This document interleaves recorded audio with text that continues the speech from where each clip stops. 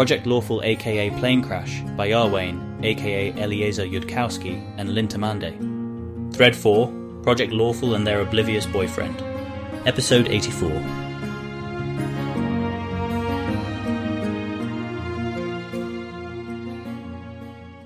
Asmodia stares out at the coast. It's windy enough today that there's regular crashing waves, and she can, if she makes an effort, not think about anything at all.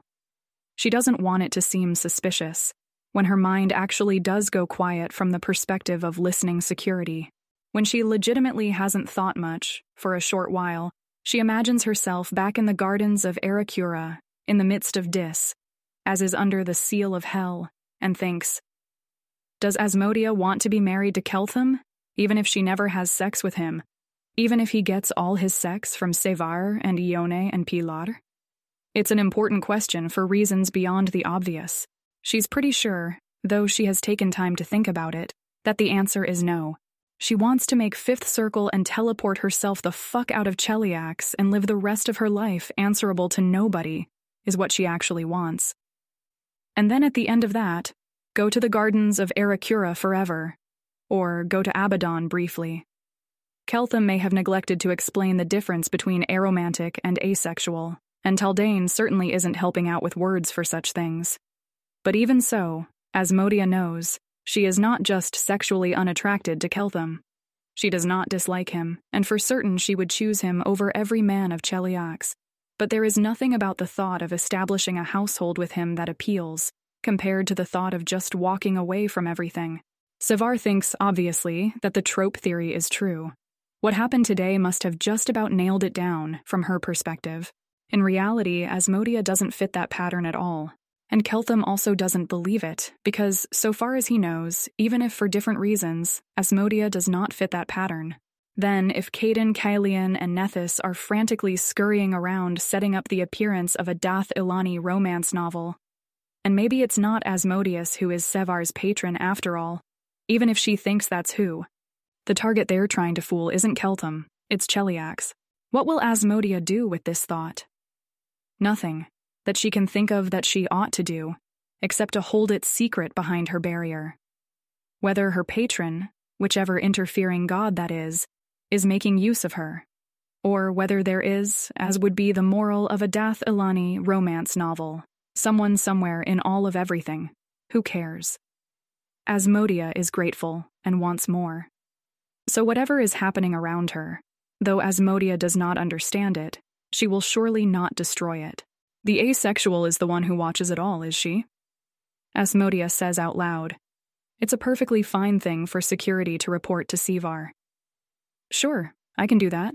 If an ace is present at all, even with a prominent story role, she is not always a romanceable character inside an Aero LARP. There is Aero Ace representation too, just saying. Even Nethys can't tell what is and isn't a trope at this point. The things that watch from orthogonal angles to ultimate reality now seem unsure which events represent selection for a trope and which events are reality just unfolding under its own not further selected momentum. Nethys suspects that even the tentatively hypothesized things that put Keltham where there would be possible tropes may not know for sure what's a trope anymore. PL Timeline, Day 6, Afternoon. Keltham reconvenes his lectures, more aware than before that he is trying to teach in days what civilization takes years to ingrain when it forges a Dath Ilani, even if, yes, civilization is teaching it to children rather than adults. Yes, even so. He may need to make more than one run on probability in a lecture, if it's to be understood and used, as the other lectures Keltham taught were not quite meant to be used right away the same way, and then go on conveying it in his everyday words and actions, as adults show themselves before children. From the other direction this time, begin from the law of probability that would, if they were doing things in the right order, rather than quickly, have been proven as the only possible law that yields all of a collection of law fragments that would each have been motivated on their own. The probability of an event is between 0 and 1. For all events x, 0 is less than or equal to the probability of x, which is less than or equal to 1. Definition. X or Y denotes the event that X happens, or Y happens, or both happen. Definition. X and Y denotes the event that both X and Y happen. Definition: not X denotes the event that X doesn't happen. For every event, the chance that it both happens and doesn't happen is nope. For all events X, the probability of X and not X equals 0. And for every event, the chance that it either happens or doesn't happen is yes. For all events X, the probability of X or not X equals 1. If two events are mutually exclusive, in the sense that they can't both happen, the probability of either happening is the sum of the individual events' probabilities. For all events X and Y, if the probability of X and Y equals 0, then the probability of X or Y equals the probability of Xn plus the probability of Y. Or more generally, if they're not exclusive, we can still sum them by subtracting their overlap.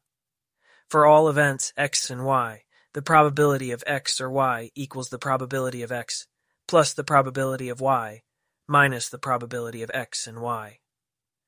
Keltham shall first pause and call upon them to recognize that probability generalizes validity. The laws of logical reasoning, that are valid over every possible world, can be seen as a special case of reasoning with the probabilities of 0 and 1. He shall then, by way of illustrating some of what is being skipped over, ask them what bad thing would happen to them if they tried to claim that some events could have a probability of 3 or -7. They are not immediately sure. I mean, you can derive a bunch of silly things about the probability of all other events.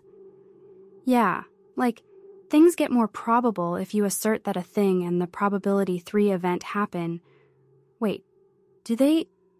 That's not on the board, but I'm pretty sure it's true. Why, nonsense. The probability 3 event and the regular event could be the sort of things that never happen at the same time, in which case the probability of their intersection is 0. Say the chance that Keltham is holding a silver coin is 0.5, and the chance that Keltham is not holding a silver coin is 3.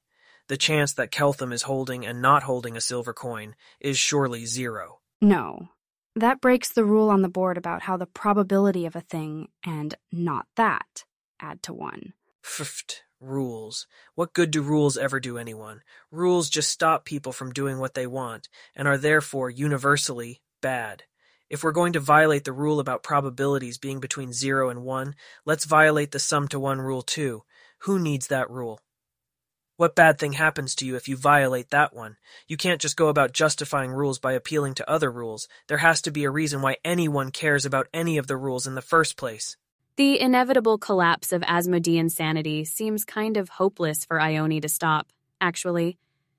Once you're paying attention and your ears have been attuned to listen, you start to notice how Project Lawful may be the most intrinsically doomed thing that has ever been tried in the history of Galarian. The reason for the rules is that they're the only set of rules that have the useful properties discussed earlier in the lecture. Nice try at guessing the password on his forbiddance, but that's not how Dathilani education works. Which of those useful properties fails at probability 3, and how? Asmodia has been thinking about it.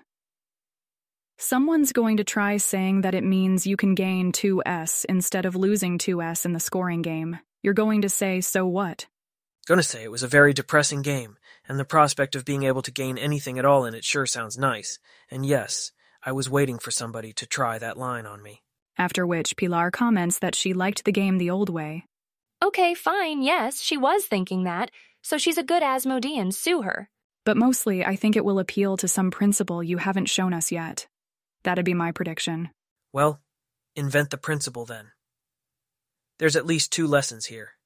The first lesson is noticing when you have no explicit idea why a set of rules has to be the way it is, and couldn't give a strong, solid answer about what goes wrong if somebody asks you, well, how about if the rules were different?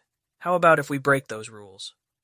It's closely related to the art of making sure that your beliefs mean anything, the way of having math mean anything if you were using that math for something, and not just admiring it, is to say what ill fate would befall you if you used different math. And the second lesson is, civilization didn't get to learn the principle that, yes, I haven't covered yet, by successfully noticing they didn't know it, and then sitting back in class waiting for a teacher or a god to tell them. The ancestors of civilization noticed the gap in their knowledge, Some people tried to fill it in, somebody eventually succeeded, and that's why civilization now knows. You try. Come up with some bad thing that happens to people who assign a 300-100 chance that something happens. I'm not going to answer until I see somebody try, even if they fail, because I'd rather teach people to try and fail than to teach them to wait for the teacher to answer. Say there's a merchant ship and you make 100 gold if it comes back and 0 gold if it doesn't. How much should you be willing to spend to send it? If it has a 0.5 chance, 50 gold, eliding that you want a profit for the moment. If it has a 0 chance, 0 gold. If it has a 3 chance, 0.300 gold. Go to the overly advanced student holding cell next to Asmodia and use message next time you're that far ahead. Nobody else learns things if they just wait for Carissa to tell them. She has a headband, someone mutters. She does, and she loves it. And now she's in the overly advanced student holding cell, so you can continue to learn things in advance of your own headbands arriving. Also, we should now have Fox's cunnings to use if we run into a stumbling block, and I'm mostly thinking we should save them for more technical stumbling blocks, but if you feel like you have a thought and can almost complete it, you're allowed to request one, or use one of your own spells if you've got a cunning hung. But to generalize the point beyond merchant ships, the purpose for which we ultimately use our wordless senses, of which things are more or less likely, is to divide up our few resources between the many things we could potentially try to do. Not just limited resources like money, but limited time, limited attention. You can only act so often and only think so much. Tomorrow will go differently depending on whether Nidal has figured out our new location and attacks us again even with their god sealed up, or if, alternatively, we have an enjoyable day of lectures and me learning some magic and other activities. In the latter case, Fox's cunnings are quite useful. In the former case, where Nidal attacks, Fox's cunnings are less useful, and spells for setting things on fire are more useful. But again, if it's a peaceful day, spells for setting things on fire are less useful. So how can we possibly plan in such an uncertain world? The best strategy if the universe is one way is not at all the best strategy if the universe is a different way, and we are uncertain and can never attain absolute certainty because it's not the sort of thing that's true in every possible world. And if it were, we might make a logic error anyways. Oh woe, oh alas. Shall we just choose at random, since no choice is perfectly defensible? And the answer is, you put weights upon the different worlds, that might be true, and figure out the consequences in those different worlds, and weigh those consequences according to their probability. A thing that makes the scale from 0 to 1 more useful than the earlier scale from 1. 12. Is that 0 reflects not being at all concerned about the consequences to us in some world, because we think that reality just can't be that way. We multiply the weight of consequences there by 0/100ths out of 100.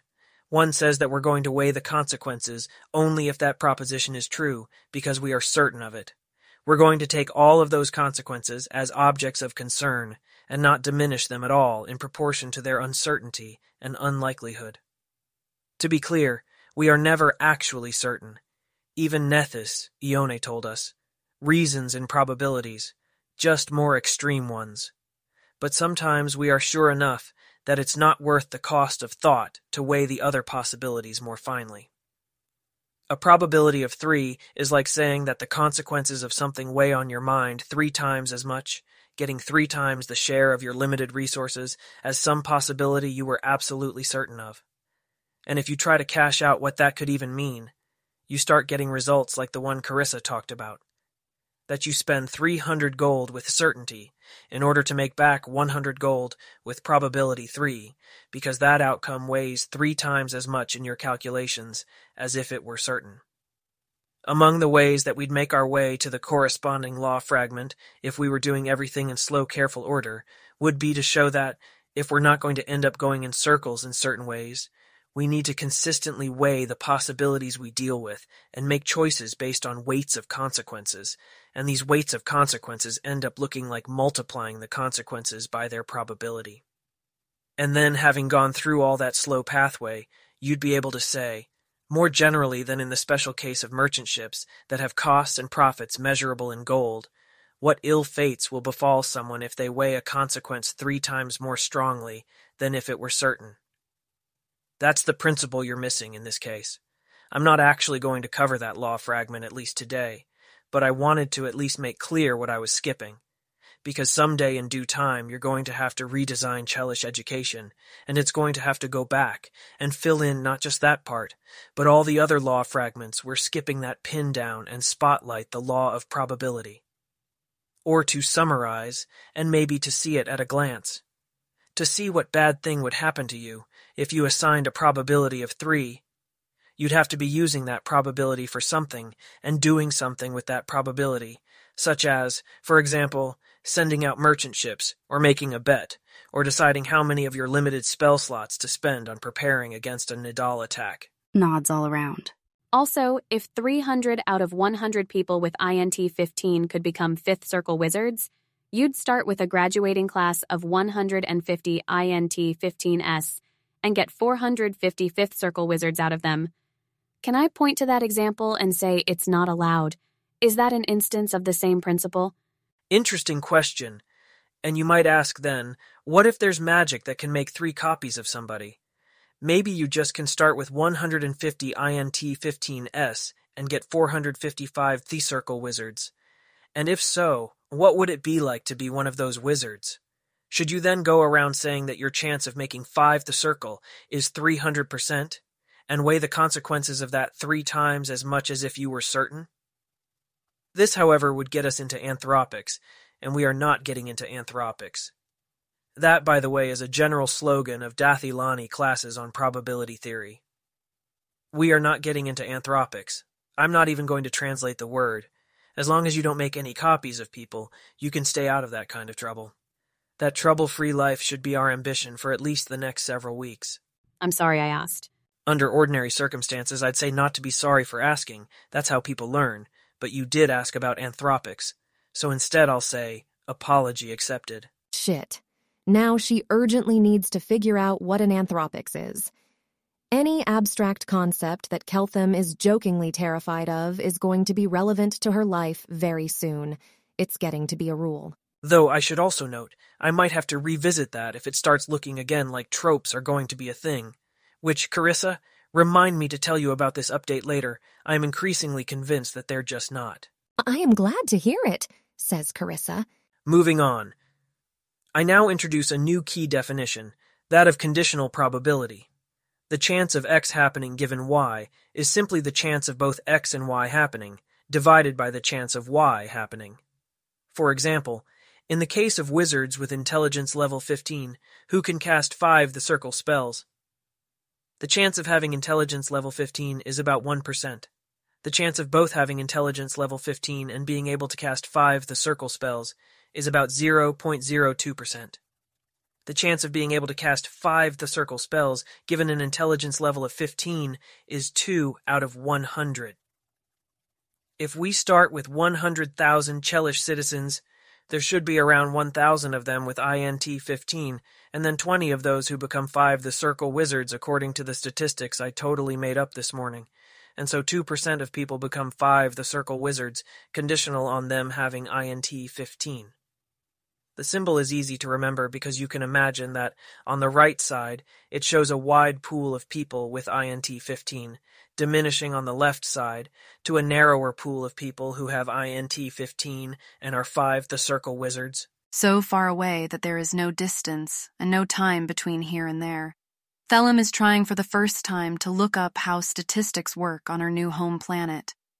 The conditionalization operator is written the probability of X given Y, using a neat, symmetrical vertical bar. It doesn't weigh much against all the other bad news she's seen in the last day, but it is still not great news about how sane statistical mathematics is liable to be in this place. So it's sort of like in logic, where you have a starting premise from which you can deduce further things according to rules, except instead of a starting premise, it's a starting probability, says Merit Cell. I'm not going to put you in the holding cell for that, but only because I didn't actually ask the advanced question you just went and answered. Yes. Though, to state it more exactly, the right-hand side of the operator represents a starting set of worlds, such that we consider the probability of the left-hand side's event only within those worlds. We are not interested in the probability that a random Chelish citizen is a 5 the circle wizard. The total contribution there would be greater, from ENT16S, or so it sounds like from what Carissa said. We're not interested in the probability that a random Chelish citizen is an INT15 and becomes a 5 the circle wizard. We're interested in the probability that, if we select a random Chelish citizen and then narrow our focus to only those worlds in which the random selection produced an int15, what is the chance within those worlds that the person becomes a 5 the circle wizard? Having assumed this fact away, it indeed becomes a premise for further deductions, as you say, just as if we were asking about whether it's valid that y implies x, and for purposes of that validity are allowed to just assume y is true. While asking about the probability that somebody becomes a 5 the circle wizard, conditional on INT15, we have available the assumed fact of their INT15-ness. Meritcell, who wants very badly to be in the holding cell, looks cheered about this. Keltham has deduced as much, but he's not putting her in there until it reaches the point where he estimates she's answering questions too fast and disadvantaging other students from learning. That's what it takes to get put in the holding cell, and for so long as Meritcell hasn't forced him to toss her in by threatening the other students with spoilers, she'll just have to try harder in order to get in. Anyways, as a basic comprehension check, how about if everyone invents and writes down a conditional probability, including the underlying p where y and p current y? First, in a case you're allowed to just make up. Then, a realistic case, something where you know, or can constrainedly guess, the actual statistics. No extreme stats where it's 100% or 0% of something. Raise an open hand if you're done, closed hand if you think you can't do it. He's not expecting the latter, but why trust what you can cheaply verify? Pilar, who again has less practice than most Chelish citizens in her position with needing to constrain her own thought processes, gets it last. It takes her longer to work past her brain's repeated generation of forbidden suggestions that she can't write down for Keltham to check, like the probability that a citizen in Ostenso is a last wall spy. Eventually, Pilar does get a made-up example about the chance a 3-yard circle priest ever reaches 4th the circle, and a real example about the chance she scores in the top 10% of class, given that she scores in the top 2/3 of the class. She remembered and tracked this statistic because it determines who punishes who. But Keltham doesn't need to know why Pilar remembers it. Somebody really should punish her for being slowest, but she can see about that later. Quickly checking confirms that everybody got it basically right. Modulo Yaisa, who divided the number of girls who became wizards by the number of wizards to get the probability that a girl becomes a wizard, which Yaisa maybe just needs to actually think about the meanings of the numbers instead of writing symbols. Keltham was probably ever trained to do that as a kid, but he doesn't know how he was trained. It's the sort of thing that gets buried implicitly into learning something else. Maybe visualize the scaffolding between the numbers in reality like you could see it with Detect Magic. Yaisa smiles like this is not at all the most horrifying thing that has happened since, well, she was going to say, since Kuthites attacked, but actually getting something wrong which everybody else got right is more horrifying than that. And to top it off, she's still incredibly confused about the concept here, and imagining scaffolding isn't the helpful kind of advice at all. At least, she's not going to be punished. All right, let's try plowing back into how parsing everything into probabilities works. Once you've practiced these skills hard enough, they become mostly innate, and you hardly need to resort to making up numbers in cases where you don't have numbers. Keltham can think of occasions in the last few days where he's made up numbers, but he's mostly needed to do that because of literally landing in another universe. And then a lot of those occasions would be weird to use as examples. There's a potential example from a conversation he just had with Asmodia, which is too weird to use, or so Keltham tells the classroom. And another example just from today's lunch, when Carissa and Ione and Pilar supposedly all went off to get invisibility copied. And it was exactly the 3 most obviously special girls from a group of 11 girls. Even though copy invisibility isn't specialness laden, but the hypothesis Keltham was actually updating is again too weird to talk about. Actually, if Keltham thinks back earlier, there's a less weird example. If you try to find a weird book at Ostenso Wizard Academy's library, so there's just one local copy, but most people wouldn't usually need to borrow it. What's the chance that it's already checked out when you first try to get it? Everybody close your eyes. Think about the probabilities in your experience. Put your hand all the way down for 0, all the way up for 1, closed fist to defy the question. Why does he keep using examples that are relevant to lies? Maybe because everything's relevant to lies. Is lying here authorized? Yes, you can imply books are checked out of libraries more often than they in fact are. The girls mostly put their hands somewhere around halfway. The back of Ione's mind is now calculating exactly how unlikely it is to randomly pick those 3 girls from a group of 12, and mostly getting really fucking unlikely, what the fuck were you thinking? And while that was theoretically Sevar's responsibility to catch, and Sevar made up the particular excuse she did, part of Ione still believes deep down that a senior security is about to have a very unhappy conversation with her about this. It shows on her face not at all. She still grew up in Cheliax. Ione puts her hand a third of the way up. Alter Ione has been checking out weirder books than cleric spell compendiums. More agreement than he'd have expected? Okay to open eyes. For the record, my estimate is for the average weird book I check out, not the particular weird book I think you're thinking of. Right. Well, this happened when I asked Ione if I could borrow a compendium of cleric spells, and she said that the book existed but was checked out already. I then considered 2 possible ways the world could be, and how likely those worlds would be to generate what I observed. In one possible world I could have been in, I reasoned, the library actually had plenty of books with all the cleric spells, but those books contained spells that Chelish governance would rather I not know about. Or Annie wasn't sure that was not true, given poor general circulation of information around Project Lawful, so she told me there was only one such book, and it was already checked out. If the world is one where Chelish governance is generally trying to keep me and my capabilities under control, how likely am I to be stonewalled on a book of cleric spells, while they try to quickly print up a new one without all the spells they don't want me to know about? My guess there was around 3-4, or 75%. It's not 100%.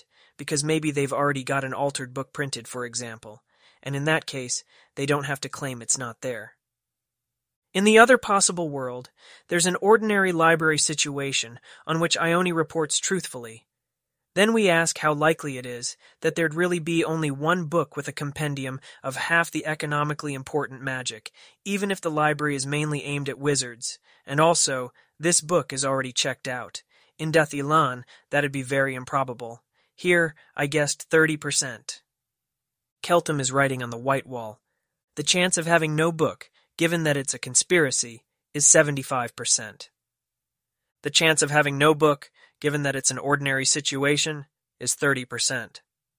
Now, what is the lawful way to think when you find yourself in that situation? Can you say whether or not I should then think the book was being hidden from me? Don't bring in all the other facts you know that might be relevant. Just as a matter of math in the law of probability, is there anything obvious you can do, any other conclusion you can derive with the information written on the wall so far? Why did she take this job? Because she's the only person who even might be able to do it, and that's worth at least 3 wishes and a lot of spell silver. To hell. It depends on what you considered likelier previously, Maritzel says. It's likelier than you thought before. Though if I were running a conspiracy on you, I'd not tell you Ione had magic library powers. Okay, Maritzel, that's twice in a row. Go to the overly advanced student holding cell and use message next time. And yes, that's a fair point about Ione telling me about her magic library powers in the first place, but all that stuff falls into the category of please don't bring in all the other facts you know. Keltham writes on the white wall. Have. The probability of no book given conspiracy equals the probability of no book and conspiracy divided by the probability of conspiracy, and that is 75%. The probability of no book given ordinary equals the probability of no book in ordinary divided by the probability of ordinary, and that is 30%. This is as far as we can get by applying the definitions of terms we know, and it doesn't obviously let us derive any further interesting facts or quantities. Now, what I want to know is the chance that there's a conspiracy going on, or that things are ordinary, given that I'm now nearly certain, except for insanity, or stranger weirdness. By the way, your language needs a shorter word for that I was told there was no book of cleric spells available in the Ostenso library. We could write the quantity I'm interested in as follows. Want. The probability of conspiracy given no book. The probability of ordinary given no book. Let's talk a moment about the meaning of that term I just wrote down. First, in both the numerator and denominator, we're conditioning on being in a world in which I was told there was no book. Second, starting from inside that world, we narrow it down, in the numerator, to the worlds where there's a conspiracy. And in the denominator, worlds where it's an ordinary library situation and an honest Ione. By dividing these two numbers, we narrow them down into one number, and that one number is a quantity telling me the relative odds of the conspiracy world and the ordinary world. It's how many times more probable the conspiracy world is than the ordinary world. This single quantity might say, for example, conspiracy is twice as likely as ordinary, or conspiracy is 1/3 as likely as ordinary. Why phrase it that way, instead of just asking how likely conspiracy is in an absolute sense, after observing no book? Why not ask for an answer that says, if I see no book, a conspiracy is 20% probable, or some such? Because to get an absolute probability for conspiracy given no book, I'd have to consider every other plausible hypothesis that competes with the governance conspiracy, including, for example, that Caden Kalian suddenly mind-controlled Ione to answer falsely in a way that governance had nothing to do with. By dividing the conspiracy probability and the ordinary probability, we can ask about the relative chances there without dragging in all other possible hypotheses involving, say, Caden Kalian. Mathematically speaking, what further information do I need to derive that quantity I want from the quantities I have? Need. What? Asmodia quickly expands definitions on her scrap paper and cancels terms a moment later. The probability of conspiracy and no book divided by the probability of no book times the probability of conspiracy and no book. The probability of ordinary and no book divided by the probability of no book times the probability of ordinary and no book. Shortly after, Asmodia calls out, prediction, and messages. Keltham, to which Keltham nods. Carissa is distracted by being annoyed with Keltham for being too hard to deceive. Why couldn't they have gotten a stupid Dathilani? Why couldn't they have gotten a properly evil one?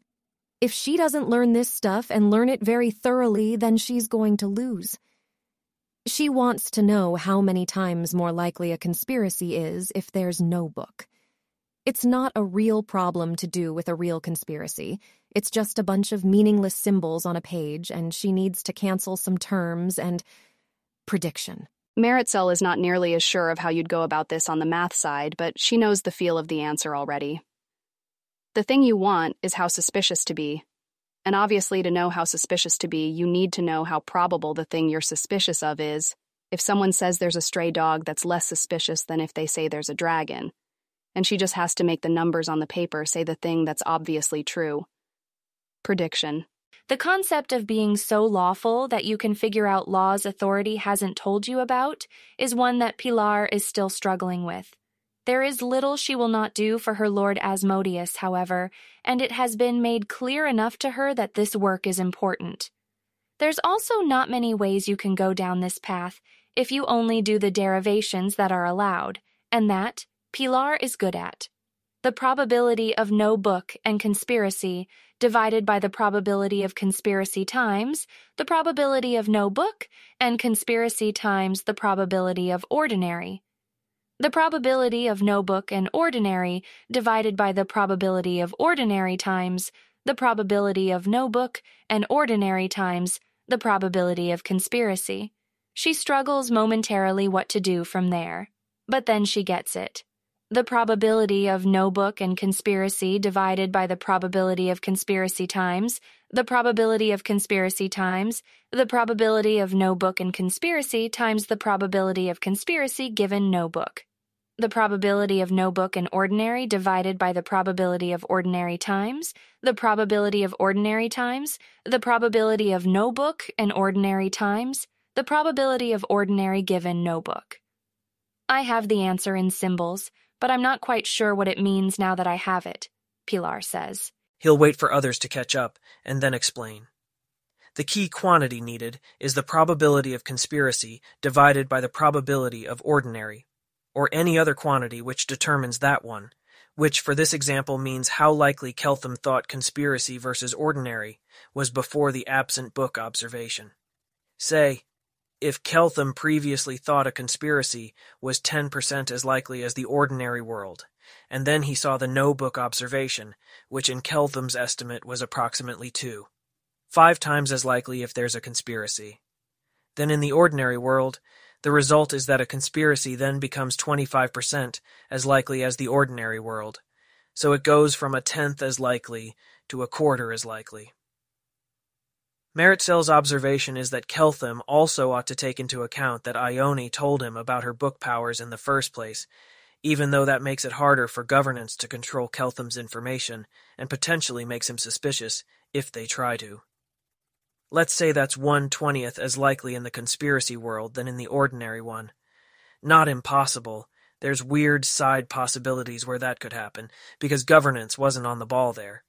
But yeah, sure, unlikely. So if Keltham took that argument at face value, he'd then multiply conspiracy a quarter as likely as ordinary, by observation, a 20th as likely on conspiracy as ordinary, and get an 80th as likely. But then, of course, we have to consider how the 3 most obvious, interesting background girls, Carissa, Ione, and Pilar, all disappeared at lunch today, supposedly to copy invisibility spells. Since invisibility has nothing to do with interesting backgrounds, the probability of randomly getting that set of 3 women selected from 12 possibilities is 12 multiplied by 11, multiplied by 10, divided by 3, multiplied by 2, multiplied by 1, or 220 to 1. So the new odds of conspiracy over ordinary are an 80th as likely times 220 times as likely, or a bit less than 3 times as likely, 2.75 times as likely to be exact. Keltham should therefore now consider himself 2.75 times as likely to be in a dark governance conspiracy world than an ordinary world. Does that reasoning sound correct to everyone? No? Oh, and this should hopefully be obvious from lesson context. But if you know an actual real story that totally refutes that whole argument, Ione, Carissa, Pilar, or anyone else who happens to know for sure, don't just blurt it out yet. She has a lie prepared, but fine, then. Okay, I won't explain, but it seems like it's some kind of error for that to be 220 times likelier if... Oh, wait, I can formalize that. There are possible non-random explanations for the event which aren't the specific theory you have. Carissa, even if you don't just tell them whatever the exact story is, you're not allowed to tell them the abstract form of the answer generalized from your knowledge of whatever the exact story is. You, Ione, and Pilar are all sitting this one out. Asmodia, Meritxell, you're allowed to answer too this time after a 1-minute pause. Because an obvious avenue for this challenge, in advance of formalizing anything, is to try to say informally what's wrong with my reasoning, and then formalize it.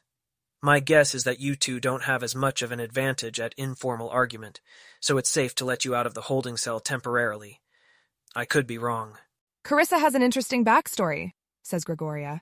Apparently not on the same level as Ione and Pilar by Golarian standards, but if you look at it from my perspective, randomly landing next to an INT 18 third circle with better spellcraft than 5th circles with intelligence headbands, who can scaffold, dispel, silver 6 feet away, etc., is still a pretty interesting background, even leaving out some other things. Though there's also the seed of a stronger counter-argument there, if you want to double down on it and think you can translate it more into the language of probability. Any wizard who's the staff wizard for their unit at the World Wound is going to be really good at something, Gregoria says. If you're walking down the street and meet someone that cool, something weird happened, If you wander into a random fortress at the World Wound, it's not... I don't know if that's in the direction of the stronger counter-argument. It just feels like you're double counting or something. And if the group had been different people and later you'd discovered, I don't know, that I'm the bastard daughter of the Baron of Aranese, then you could say that was proof of a conspiracy too. I agree that's something to be wary of in general. You don't want to look at what happened and afterwards draw an exact category around it. In this case, though, I had in fact formed Carissa, Ione, Pilar, and possibly Asmodia as a large, distinguished mental category, in advance of seeing Carissa, Ione, and Pilar vanish mysteriously at lunch. It wasn't at all drawn up afterwards, in this particular case. Not to completely throw your fine argument out the window, however, let's say that the conspiracy hypothesis really allowed for two possibilities. First, that Carissa, Ione, Pilar would vanish at lunch, and second, that Carissa, Ione, Pilar, Asmodia would vanish at lunch. So we now have the new probabilities. Keltham writes some more. The probability of Carissa, Ione, Pilar, given conspiracy, equals 1/2. The probability of Carissa, Ione, Pilar, Asmodia, given conspiracy, equals 1/2. The probability of Carissa, Ione, Pilar, given ordinary, equals 1/220. Therefore, the odds ratio of conspiracy given Carissa, Ione, Pilar to ordinary given Carissa, Ione, Pilar equals 1/80 times, 1/2 divided by 1/220, which simplifies to 1/80 times 110, resulting in 1.375. So, in the light of your new argument, I shall concede that the nefarious governance conspiracy is only half as relatively likely as I previously calculated, 11/8 this, as likely as an ordinary world, not 22/8 this as likely. But this was surely the only error in my calculations and my totally lawful argument. I doubt you can find any others. Part of Keltham's brain also wants to start tracking the possibility that Gregoria is in fact the bastard, daughter of the Baron, of whatever, and Keltham tells it to shut up. Either they'll end up dating or not. If they were a conspiracy, probably they wouldn't sneak off right in front of you very suspiciously, says Yaisa. Clearly that's exactly what they want me to think. Yaisa has absolutely no idea what to make of that.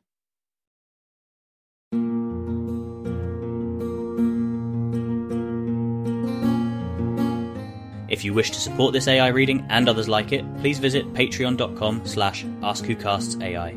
Any help is appreciated. And thank you to executive producer John Doe 7776059.